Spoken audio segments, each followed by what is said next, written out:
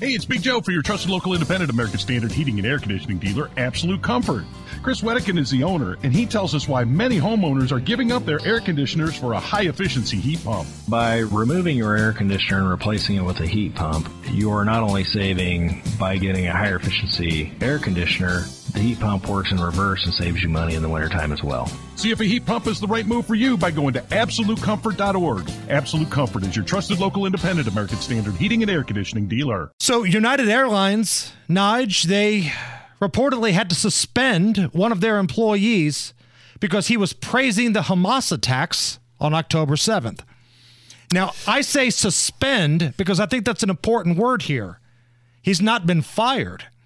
United Airlines suspended one of their pilots. Oh, it's a pilot.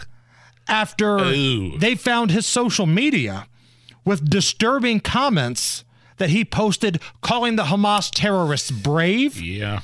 The pilot praised the terrorist attacks, which killed 1,200 plus people, took around 240 hostages. He called it resistance from brave people. And this has all been posted to multiple sites on social media. The pilot allegedly urged people to, quote, expand their media literacy and do their due diligence when it came to judging the actions of Hamas terrorists. I'm pretty sure I'm allowed to judge the actions of the Hamas terrorists.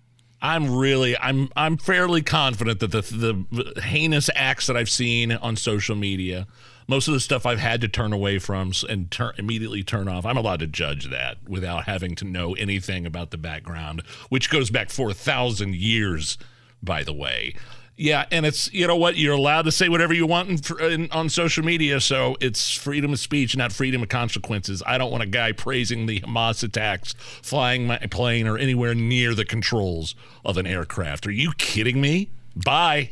What do you have to do to get fired at United? Like, how egregious does a post have to be for you to be fired? Because, again, you're absolutely right. And I'm glad you brought it up, Nige. There's a difference between freedom of speech and expression, the First Amendment, and losing your job. Nobody's saying this guy should be in jail for his views. The First Amendment protects you from the government. It protects you from being locked up for saying what you think. But you can totally be fired. You can 100% be fired.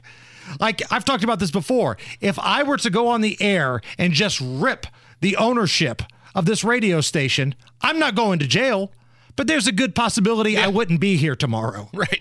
There's a big difference there. Yeah.